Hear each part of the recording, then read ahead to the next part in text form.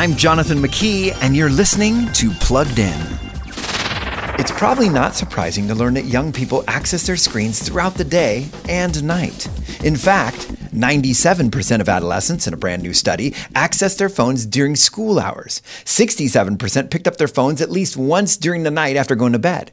More than 50% of kids get an average of 237 notifications per day, the largest share of these notifications from social media like Snapchat and TikTok. Kids clocked an average of 2 hours a day on TikTok alone, in a world where mental health experts recommend no more than just an hour or two per day max in your social media diet. How much social media are you and your family clocking in each day?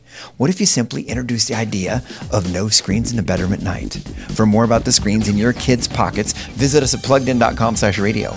I'm Jonathan McKee, author of Parenting Generation Screen with Focus on the Family's Plugged In.